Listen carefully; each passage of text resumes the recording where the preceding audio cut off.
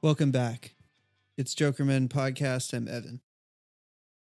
Ian is my name. Yeah, and the world's still gone wrong. I guess nowadays, some people are going to be like, what do you mean the world's gone wrong? The world's gone right because we have Joe Biden in the White House. Diamond Joe. Yeah.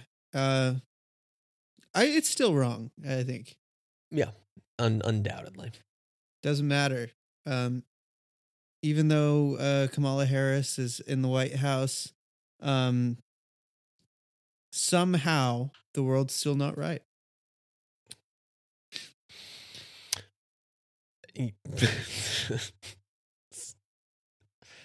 Just give him some time, and it'll. That thing where she kept innocent people in prison despite knowing that they were innocent. Somehow that rubbed me the wrong way about her. Mm-hmm. But time will tell. She has a lot of time, and Joe Biden has a lot of time to make that world start going right. Go right. Joe will do it. This has been Jokerman Podcast. Thanks. Yep. Thank you for tuning in once again to Cutting Political Commentary here from two dumbasses, one of whom is wearing a pretty nice cable knit sweater there. That's right. I bought a cable knit sweater today. It's white. It's sort of, it's cream colored. It's pure wool. Off white. It's an off-white color. And is that a new sweater or is that vintage? It's vintage. Yeah. It has sort of a diamond pattern in the middle. I love cable knit sweaters because they're so crazy. It looks insane. That was the first thing I noted when we logged on tonight. That's just right. It's just jumping off the screen to me. Look at this sweater. Yeah. I almost bought just like the plain wool sweater in this color, in like a beige, in a white, off-white ivory color. And I thought to myself, a cable knit sweater is so much more of a statement. Yeah, it's a statement sweater, exactly. And yet it's such a classic item of clothing. And that's really what this album is like, actually. It's a classic piece, or a lot of classic elements, like a cable knit sweater, like something that you recognize that's been around for hundreds of years, really. Sure. And yet passed down throughout the ages. Right. Literally, passed down. There's, cable knit sweaters, they say, that were made to recognize the sailors' dead bodies when they washed up on the shore. You could recognize the pattern. Is that what they said? Well, you could recognize yours but when the body was all rotten and bloated, you could still recognize the specificity. Right, because each sailor had his own cable knit individual, sweater. Unique. I see. That's how the story goes, anyway. Right. So it's a story that sounds like it would be right at home on this record, but also just in a more metaphorical sense, if you'll indulge me. It's like the songs on this record. It's like something familiar, and yet there's so much intricacy to it, so much going on.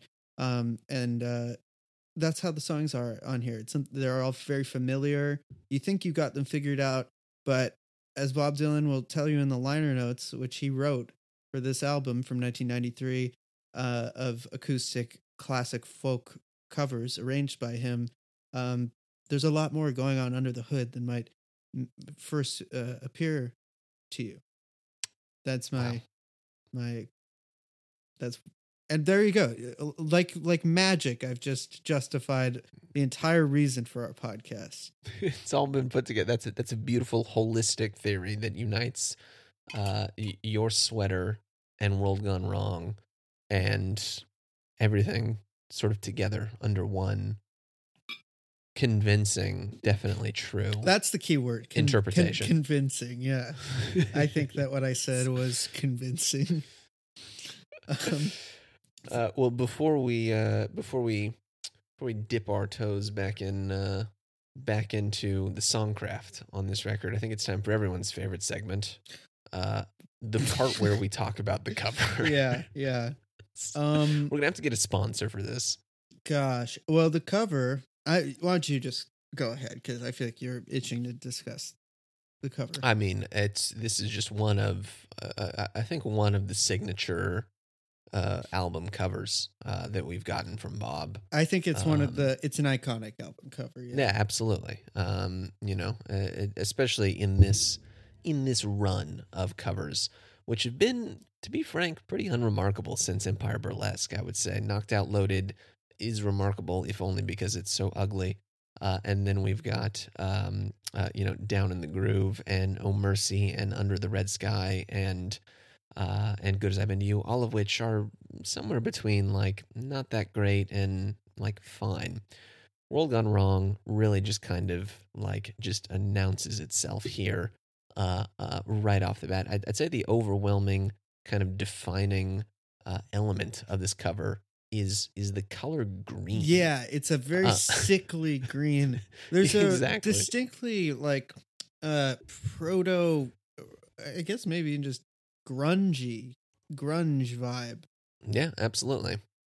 Typewriter sort of text over this black, and there's kind of a mealy, grungy, sickly, oversaturated look to it. Yeah, it's a visual interpretation, one might say, of a world that has gone wrong.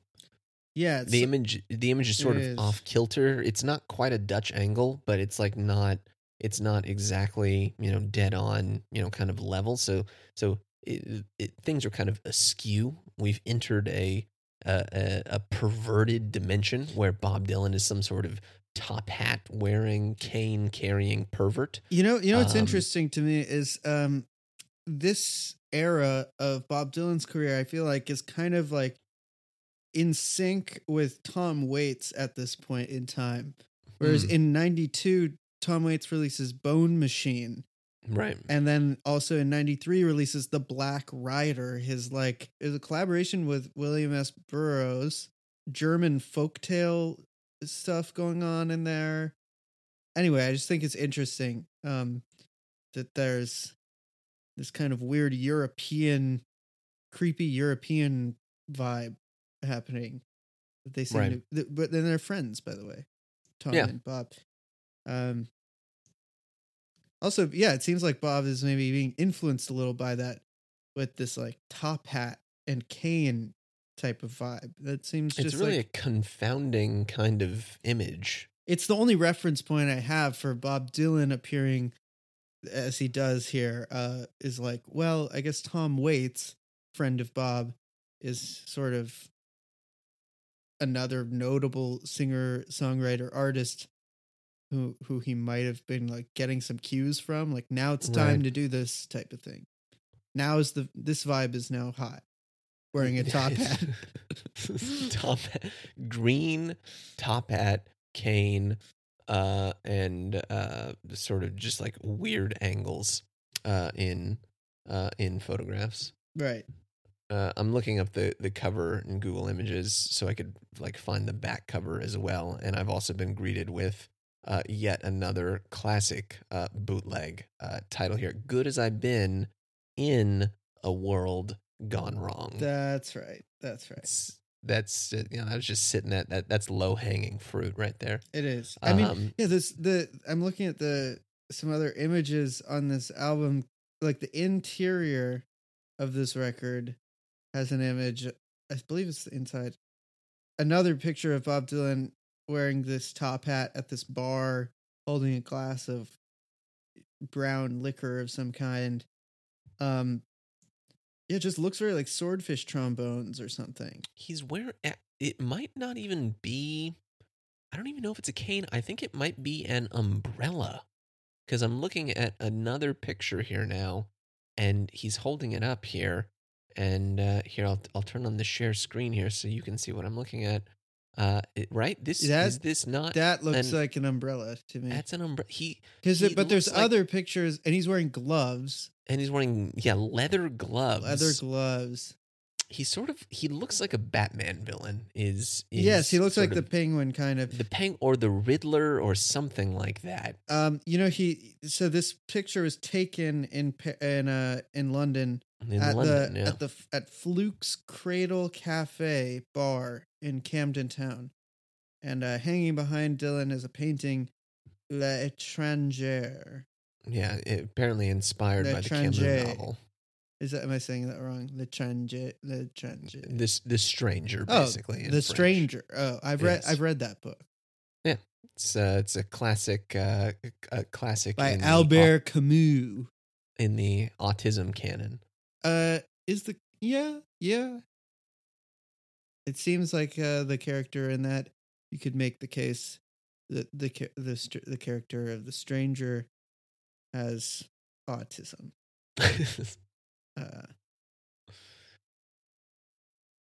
Like Johnny Cash sings about in that song. I've got Autism Blues. No, that song "I've Got a Thing About Trains" by Johnny Cash. Well, anyway, the first song on this record will bring up Johnny Cash once more. Absolutely. Why don't you honk on Bobo, please, for me, Ian? Thanks. I'm sort of freestyling on that. All right, it works. We got Delia. This is the wife of Silvio, Silver and Gold. Delia. Silver and Gold. No, it's a song that was also covered by Johnny Cash. That was why I brought him. Yes, yeah. Which we mentioned at the end of the last episode. It was and it wasn't covered by Johnny Cash, because it obviously is it is the same kind of folk song that they're referencing here.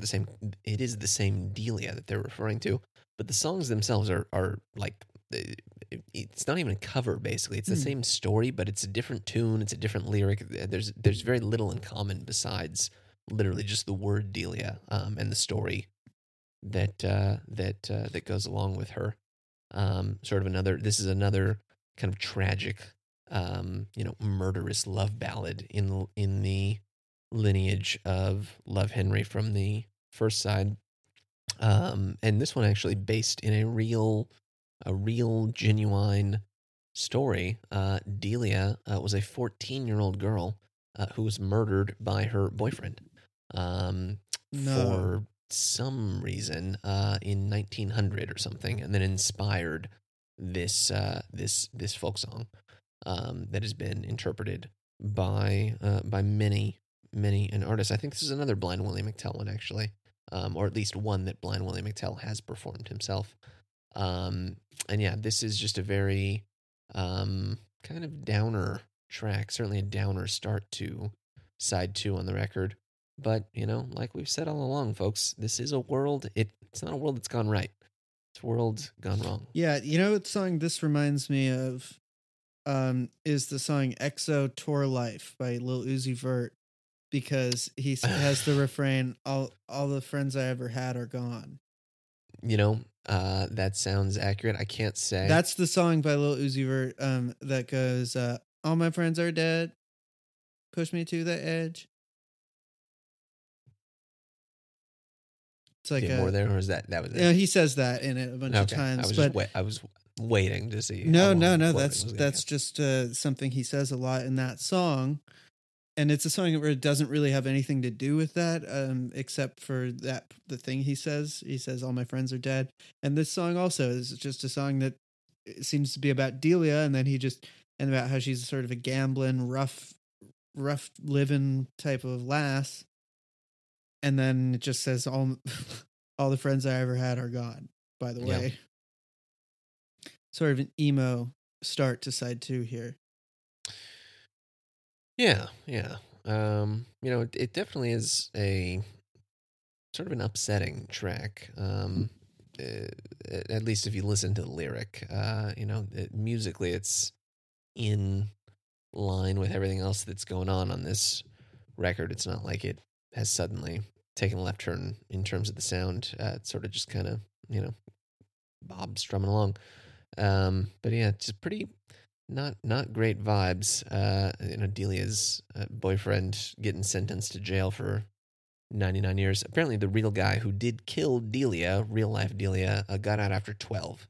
So maybe that's good or bad, depending on once again your opinions on toxic masculinity. You know, that's Sure. the world, folks. That's the world gone wrong. Yeah. Pretty good song. Yeah, it was good. It should also note, Delia's Gone, that's the version that Johnny Cash recorded, and this one is just called Delia. First song on American Recordings from 1994. I didn't put this together myself, but making me suspect that Johnny just stole this concept right out from Bob, because it came out the year after this record, right? Which was American Recordings was his first. It's the record with him and Rick Rubin, just a sort of a reinvention, late career reinvention of Johnny, right? Where it's just him singing songs and playing an acoustic guitar, same exact thing. Folk standard. Just reappraising or sort of like just going, hey, I remember who the hell I am. I'm Johnny Cash, or I'm Bob Dylan. I can just do more with just this acoustic guitar than most people can with a whole band. Right. Yeah, and the Johnny Cash record, at least, I think, is kind of often held up. There's a series of those American right, and of course records. Rick Rubin does a lot to gussy up that. They're very grand minimalist records. It's self-conscious. I think is very the word. Self-conscious. Yeah, it's like, yes, they are stripped down, but they're also like really theatrical in the way that statement kind of things. Yeah, it's not casual in terms of how it's like the mixing and everything. I mean, those have become really sort of like touchstone records for anybody who thinks about Johnny Cash. I mean, that's like where it's around that time, like from one of those records is where like that famous cover of Hurt by Nine Inch Nails comes. Right, exactly. And so yeah, some of those tracks are really amazing. When the man comes around, that one's incredible. They're good records, but it's just funny that Johnny seems to have kind of swiped the idea right out of Bob's hands a couple years after him, and they're thought of as these late career like absolute peaks for him, and for Bob these are almost just kind of like asterisk records in his career on the way towards his next original release, which is several years off. He's a younger man too, and it is just a different career trajectory that we have going on there. I mean, we should do some Johnny Cash stuff just on our Patreon, just some cash. Well, we'll certainly get to that once we get to the the what they call it, traveling through, right? The bootleg series released from a couple years ago. Yeah, I think so. When Bob and Johnny did their sessions together. Right. That's right. Song two is Stack-a-Lee. Yes, what's called here Stack-a-Lee, what many people might know as Stagger-Lee. Yes. The song has been covered a million times. Nick Cave, obviously, one of the more famous Stagger-Lee heads. Also, a song played a lot by the Grateful Dead. It's just sort of a big old time sort of murder ballad type of epic. What does Bob himself have to say about it in the liner notes again? Because I'm curious what he says about his interpretation here of Stack-a-Lee. I won't quote quite all of it, but Stack-a-Lee is Frank Hutchison's version. What does the song say exactly? It says, "No man gains immortality through public acclaim. Truth is shadowy. In the pre-post-industrial age, victims of violence were allowed. In fact, it was their duty to be judges over their offenders. Parents were punished for their children's crimes. We've come a long way since then. The song says that a man's hat is his crown. Futurologists would insist it's a matter of taste. They say, let's sleep on it, but theory already living in the sanitarium. No rights without duty is the name of the game, and fame is a trick. Playing for time is only horsing around. It's a little bit more of that. Ends with Billy didn't have an insurance plan, didn't get airsick, yet his ghost is more real and genuine than all the dead souls on the boo. It's a real moment in time here in 1993. More real and genuine than all the dead souls on the boob tube. Yeah. A monumental epic of blunder and misunderstanding, a romance tale without the cupidity. Yeah. Boob tube. Boob tube. We should bring that back. That's a great way to refer to the television. Right. A great way to right. Talking Boob tube. Mr. Talking TV talking song over here. TV talking song. Talking boob tube blues. Talking staggerly boob tube massacre blues. Yeah, this song is he says a mouthful there. But yeah, I think I get what he's saying when he talks about, like, isn't it weird that, like, parents used to be punished for, like, the crimes of their children. It's like an old time vision of, like, what the dynamics of, like, violence and, like, politics of violence in the world used to be like. It's like somebody would, wrong you, and then you, like, are kind of like, you ought to revenge yourself. I don't know. What do you think? Am I onto something? Maybe. What's the song about? The song is about Lee Shelton, another real life American figure, late 19th century gambler, who worked on a train for some period of time, and then was also I like it already. Yeah, me too. Who killed several folks. Interestingly, Lee Shelton. I've got some notes here. Went to prison, killed several people, went to prison several times, and was pardoned several times for these murders. So, this was kind of the glory days of murder in America, where you could just kill people and go to jail, and then the governor would pardon you, and you would get out, and then you would just kill someone again and go to jail again, but then you would also get pardoned yet again. Really that Wild West style of Law and Order. Yeah, exactly. Yeah, the lack of law and order in a sense. You get a little bit. You get some. Yeah, a little bit. You get some, and you get some law. You get some order. You get some murder. You get some law and order again. Yeah, you get just enough law and order, but not too much. Honestly, it sounds like it was a lot snappier. Things could just kind of move along. Kill someone, do your time. Like, doing time kind of meant something different then. It was like, yeah, you do your time and then you come back out. And then you get out. Yeah, yeah. I think human life in general was just somewhat less precious in the 19th century. Yeah, from dying of tuberculosis kind of thing. Like, you have 7 kids, maybe only 3 or 4 of them are going to make it. Same thing here. You're a guy, you're shooting some people down in the street. That's not great. We'll put you in jail, but you can get out in a couple months and then sort of go on about your day. I do like, and so this, Staggerly, obviously, like Evan was mentioning, another kind of folk standard performed by many throughout the years. James Brown has also apparently done a version, although I haven't listened to it.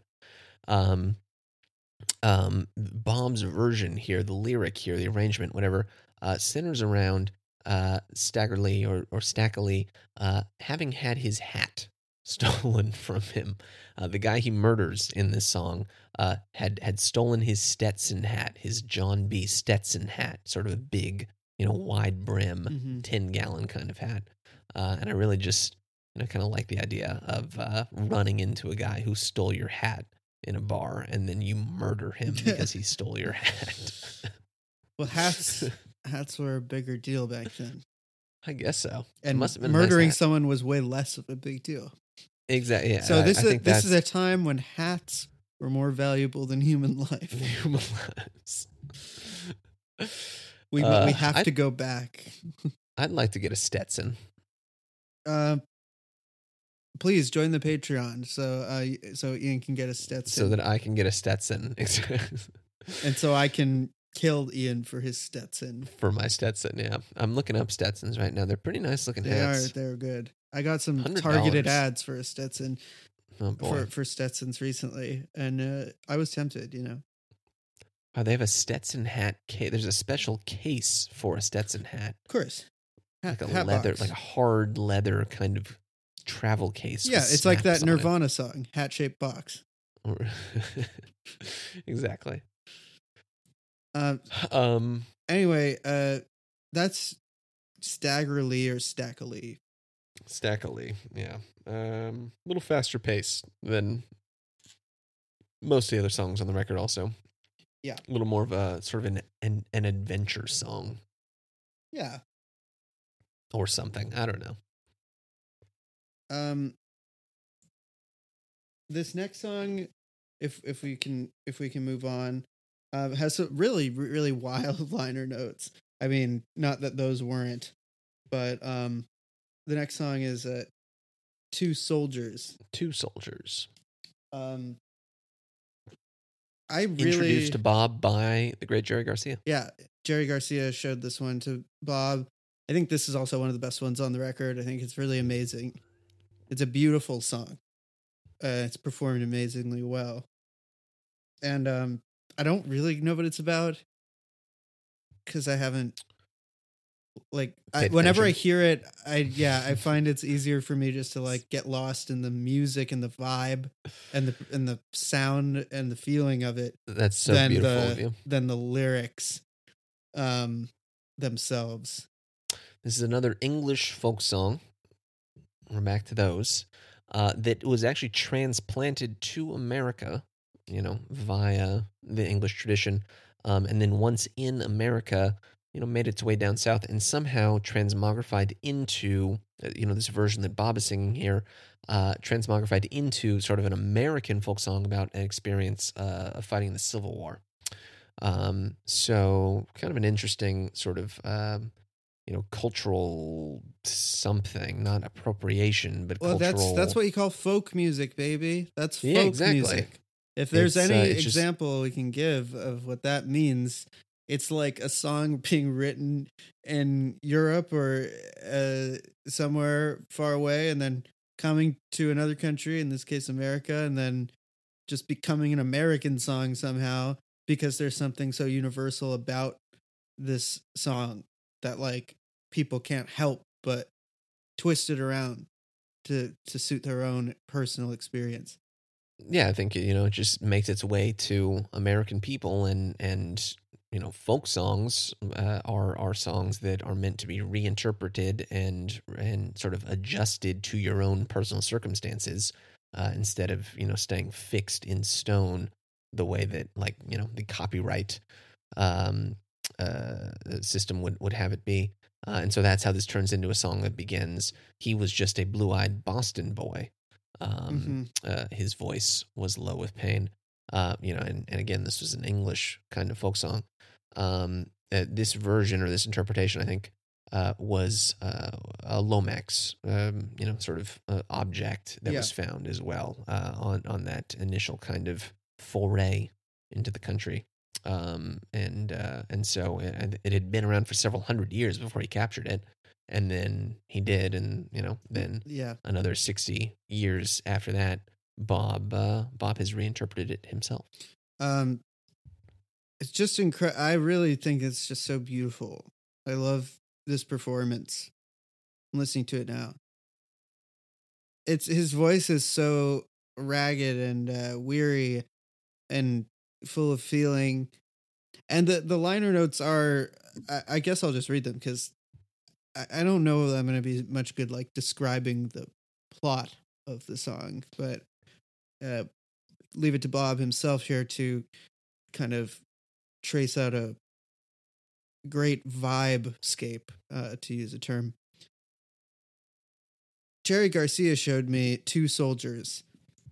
Hazel and Alice do it pretty similar. A battle song extraordinaire. Some dragon officer's epaulets laying liquid in the mud. Physical plunge into Limitationville. That's pretty good.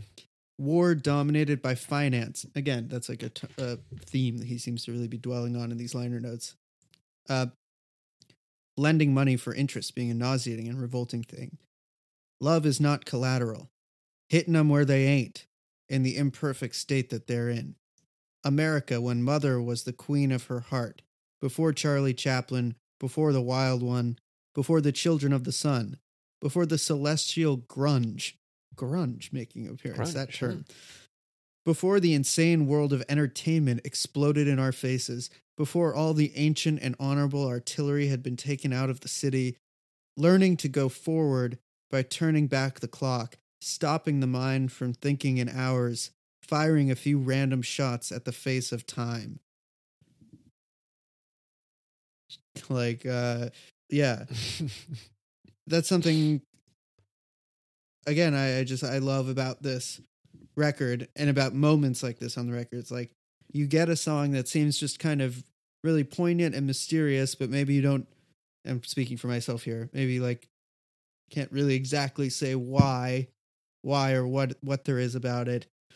But leave it to Bob to sort of entice you and confirm that sense of mysterious beauty, because he definitely sees a lot going on here.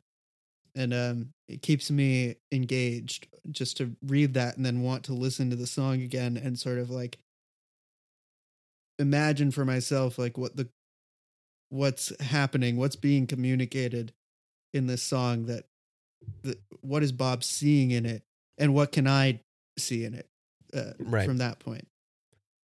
Yeah, it kind of strikes me like reading these liner notes or hearing you recite them and then looking at the lyric of the actual song on the page, like there's this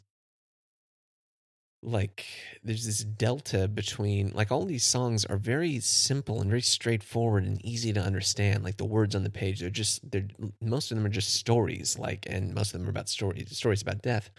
But these liner notes that Bob has written like complicate them so much. Yeah. But there's something like really kind of fascinating about that, and not complicating them in a bad way, but like sort of taking just this very simple elemental kind of material and I don't know. He's like able to unlock them somehow. Yeah, or like tease them out into these bigger, like grander kind of tableaus or something more than they are on the page. Well, it certainly speaks to the way that Bob Dylan understands folk music. I mean, if you listen to his speech, there's a recorded version of it that he did for the Nobel Prize. He talks a lot about his early experiences really devouring all kinds of folk music and just goes into great like emotional detail sort of about how much it meant to him and how he knew that stuff backwards and forwards. I don't have it in front of me of exactly what he says regarding the folk music. Maybe that would be good to pull up. But it's something also we see in our recent episodes about the Bootleg series, Volume 1. It's like these simple or seemingly simple types of folk songs always meant so much more to Bob Dylan's like creative imagination. And it was, his whole career has been kind of like a journey to crack that open and actually show you like more and more of what he sees in these songs or something like that.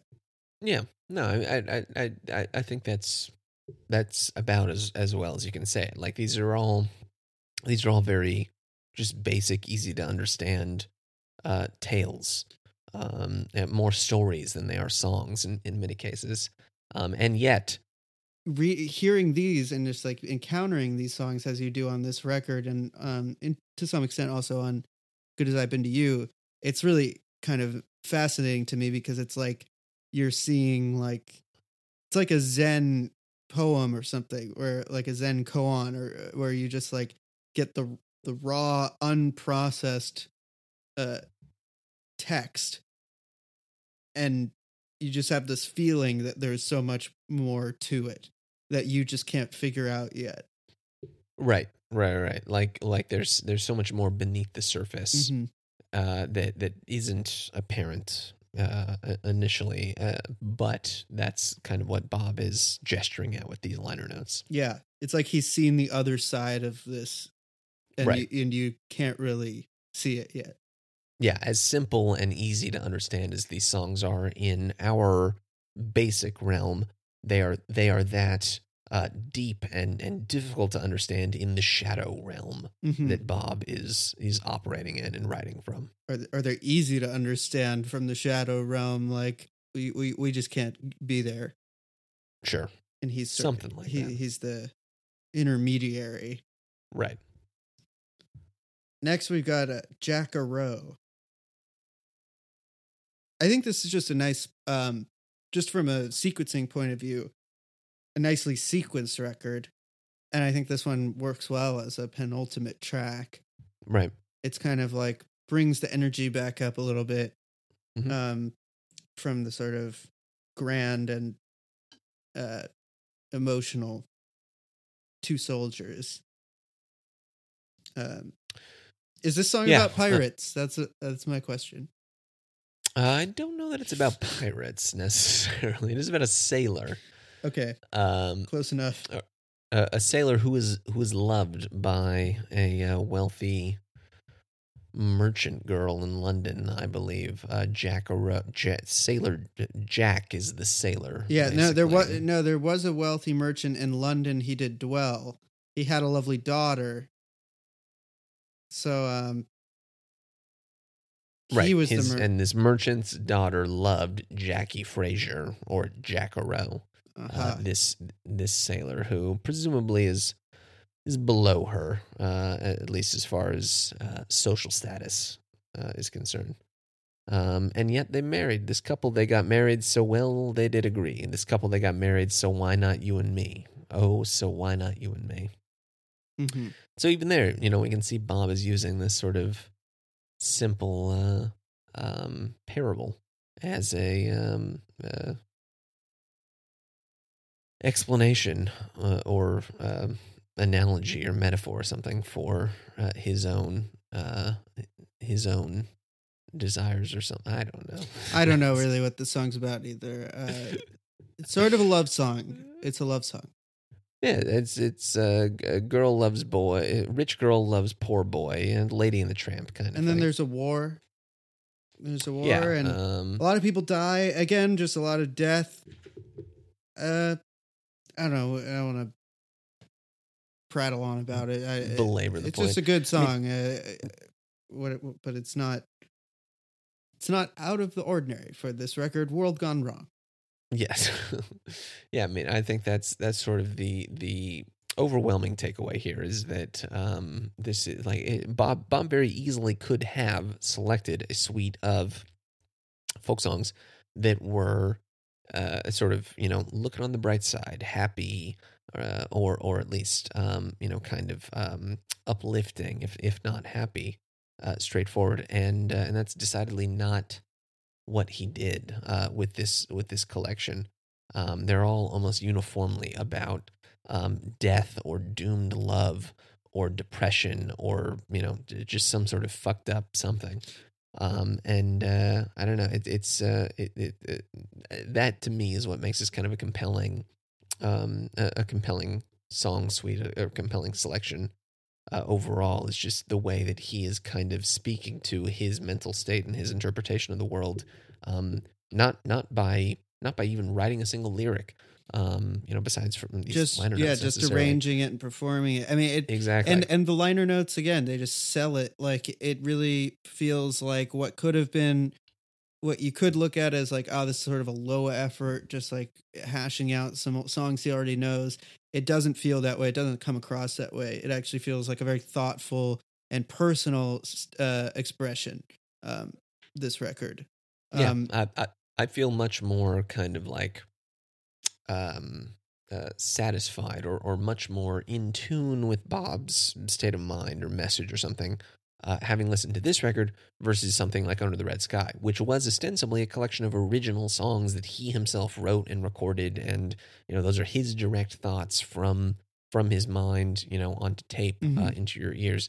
And yet I struggle to sort of make sense of what he's saying or trying to put across with something like that, much more so than I do with a record like this that is all covers, and yet the way that the tracks are arranged and sequenced and recorded, that says everything that needs to right there. And on that note, I think that we can get on to the final track, which is called Lone Pilgrim, which I think is a perfect end, a perfect capstone to this album, and its themes, which are, again, we come to the end of another album where it feels like, wow, this one is really not like what you'd call fun.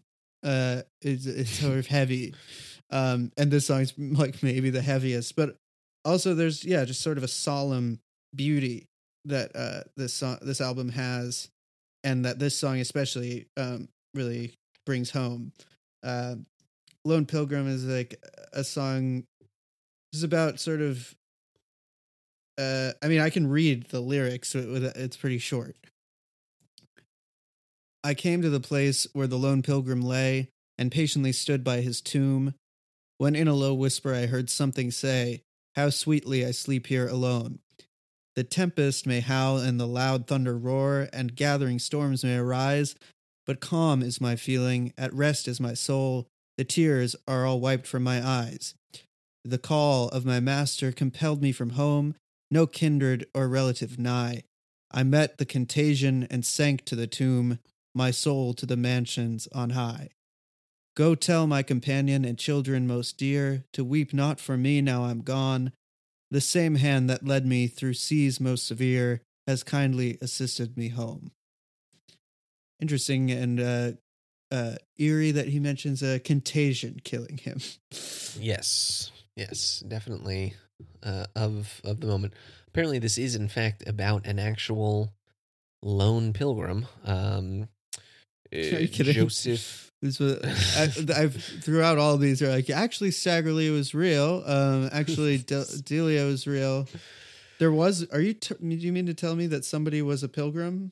Someone was in fact a lone pilgrim. God. Yeah, this was Joseph Thomas. I'm sorry. I just was listening to it and on my streaming service, and as so often happens, I come to the end of that Bob Dylan record I'm listening to, and the first next song that the algorithm comes up with is "Handle with Care." Like without fail, like you could be listening to any later period Dylan record on a certain streaming service, even this like solemn death ballad, and then you get "I've been beat up and battered around." That's pretty good. And on that note, folks, subscribe to the Jokerman Patreon. We have a visit back to the Wilburys verse coming up for you very soon. Yeah, back to the San Fernando Valley and Malibu, and back to the Tony Soprano fucking house in Los Angeles suburbs. But I'm sorry, I ruined the vibe. Light votive candle again for the Lone Pilgrim. Sorry. Yeah. Lone Pilgrim Joseph Thomas was born in the 18th century, was a preacher in eastern Mississippi in the 19th century, died of smallpox, which is the contagion that we're talking about here. Right. This was a song that was adapted from a poem written about Thomas by another preacher who, I don't know, sought him out a couple years later or something. Okay. This is what these people did back then. But it was smallpox. Well, it's a song that I think is kind of a perfect ending, as I said, because it, on a record full of songs about death, it's one that I I suppose it's a cold comfort type of song. It's like, yes, I'm dead, but I'm finally at peace, and don't worry, don't mind me. Don't you worry about me. I'm just dead over I'm here. just dead. Yeah, it's fine. Guess I'll just die of smallpox. It is, whatever. Like, But not like anyone needs to worry about me. I'm just dead. It's a religious song, in a way. It's sort of a spiritual song. It reminds me a little bit of that feeling you get on one of my favorites from Bootleg Volume 1, another traditional music type cover, the Moonshiner. Moonshiner? Yeah, another song sort of, which has a lot in common with all of these on this record, which is maybe why I like this record so much. These sort of existential, sort of universal character study type songs. And this one is touching in its simplicity and sort of like solemn spirituality. I like this one. Yeah. Yeah, I think this is a good song to end the record and to end this brief kind of project or foray that Bob has gone off in this direction. This is the last of these cover songs in this kind of run, and after this, it's going to be another. Well, for that matter, it's a great one to end that short sort of period, but also I think it's a great segue into the next proper album. And its themes and vibe. Emo Bob. Yeah, which I speak, of course, of the great Time Out of Mind. 1997 classic. 7, yeah. Yeah. Although we've got at least one live album to get through before we get to that. Yeah. Yeah, I mean this. This chunk of time in Bob's career. I know this is now the 4th episode that we've devoted to this. Yeah, thank you for listening through, and I'm glad that instead of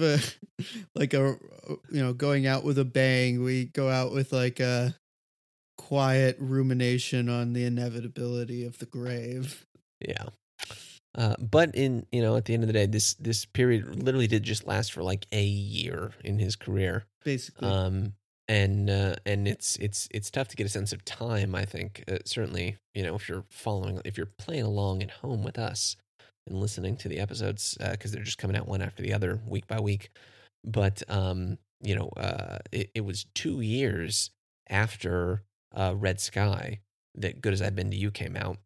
2 years after that, and it's gonna be another 4 years until Time Out of Mind comes out, which is the next proper studio record that he releases. So this is really kind of a fallow period, a pause that Bob has decided to take in his career.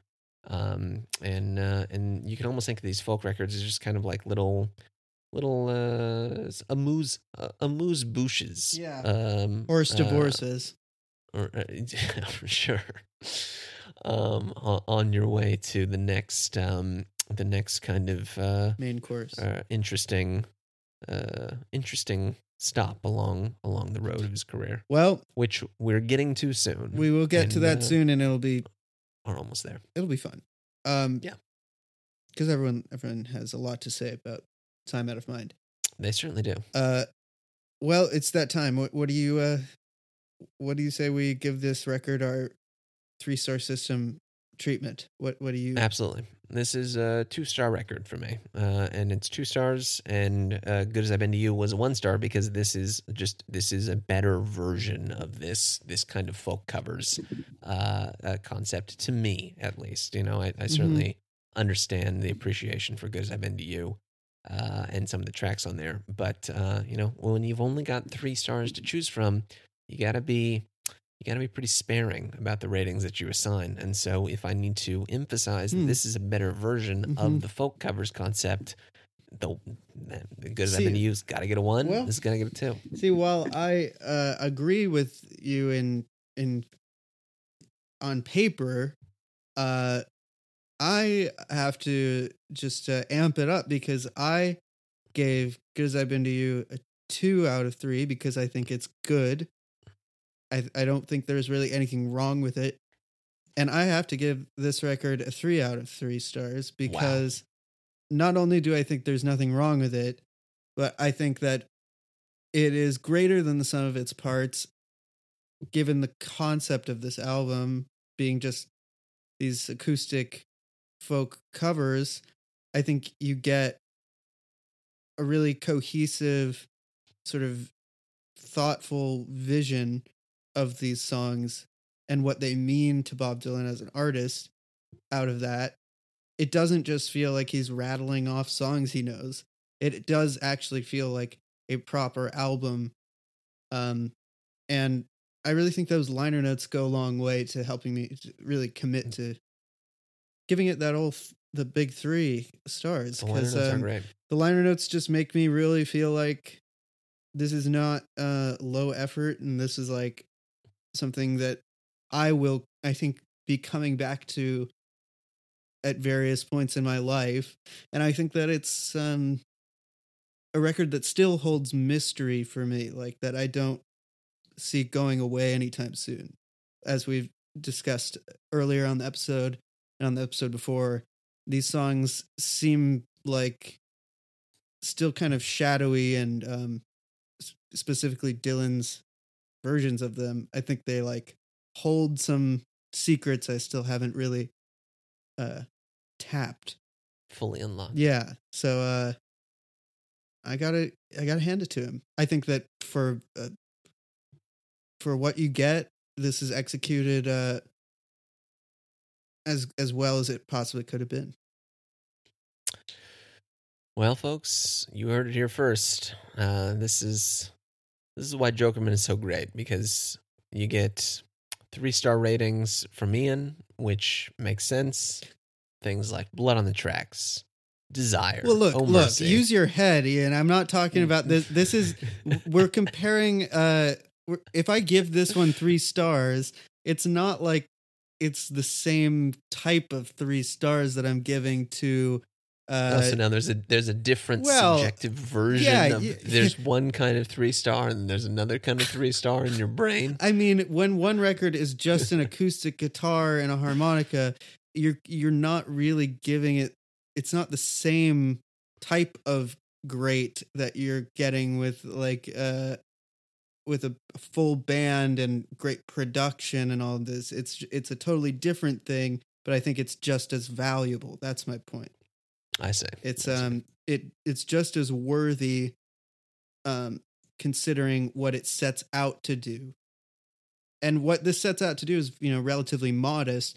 I think it deserves 3 stars because out of a relatively modest conceit and approach, it ends up feeling like there's something heftier there. And fair enough.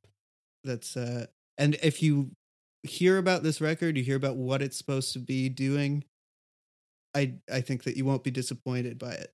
In no world would somebody who wants to hear Dylan performing traditional folk ballads in the 90s, they're not going to find anything lacking in this.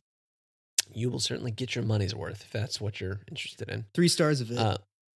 Fair enough. One other parting note here, and this is something that we might end up coming back to in the future, perhaps on the Patreon.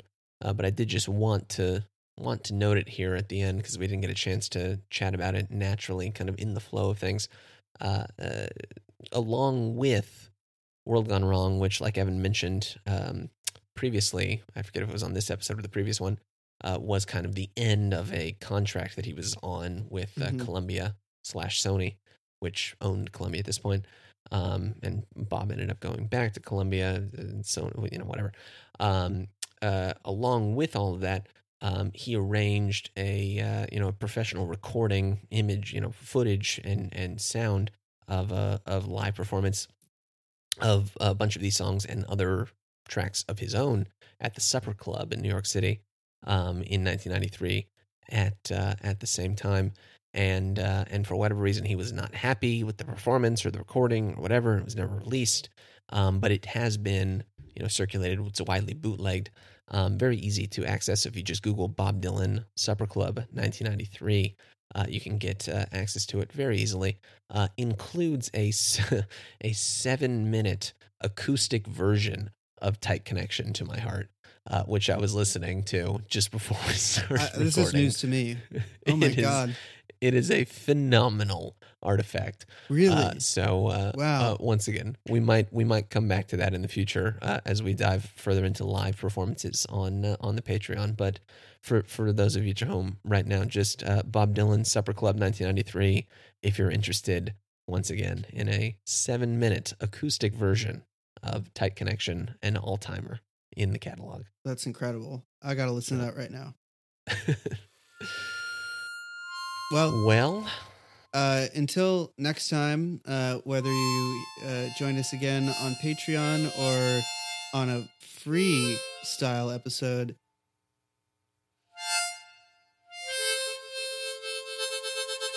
Joker Man. Joker Man.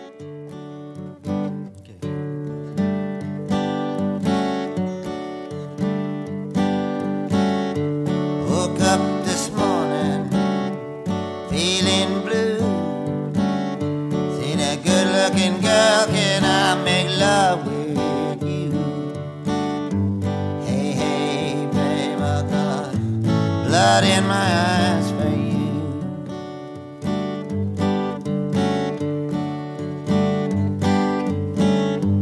Hey, hey, babe, I got blood in my eyes for you.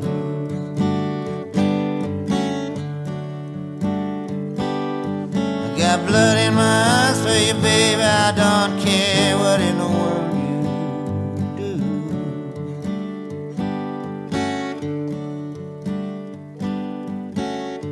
I went back home, put on my time, gonna get that girl that money will buy.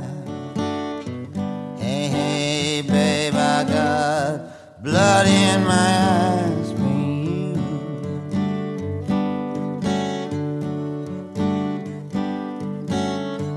Hey, hey, babe, I got blood in my eyes for you.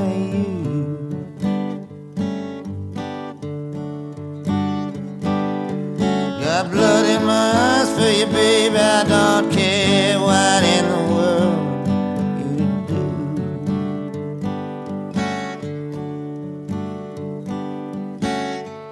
She looked at me, began to smile, said, hey, hey, man, can't you wait a little while? No, no, babe, I got blood in my eyes for you.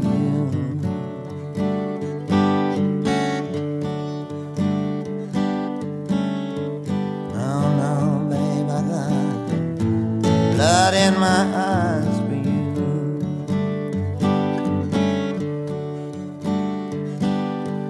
Got blood in my eyes for you, baby.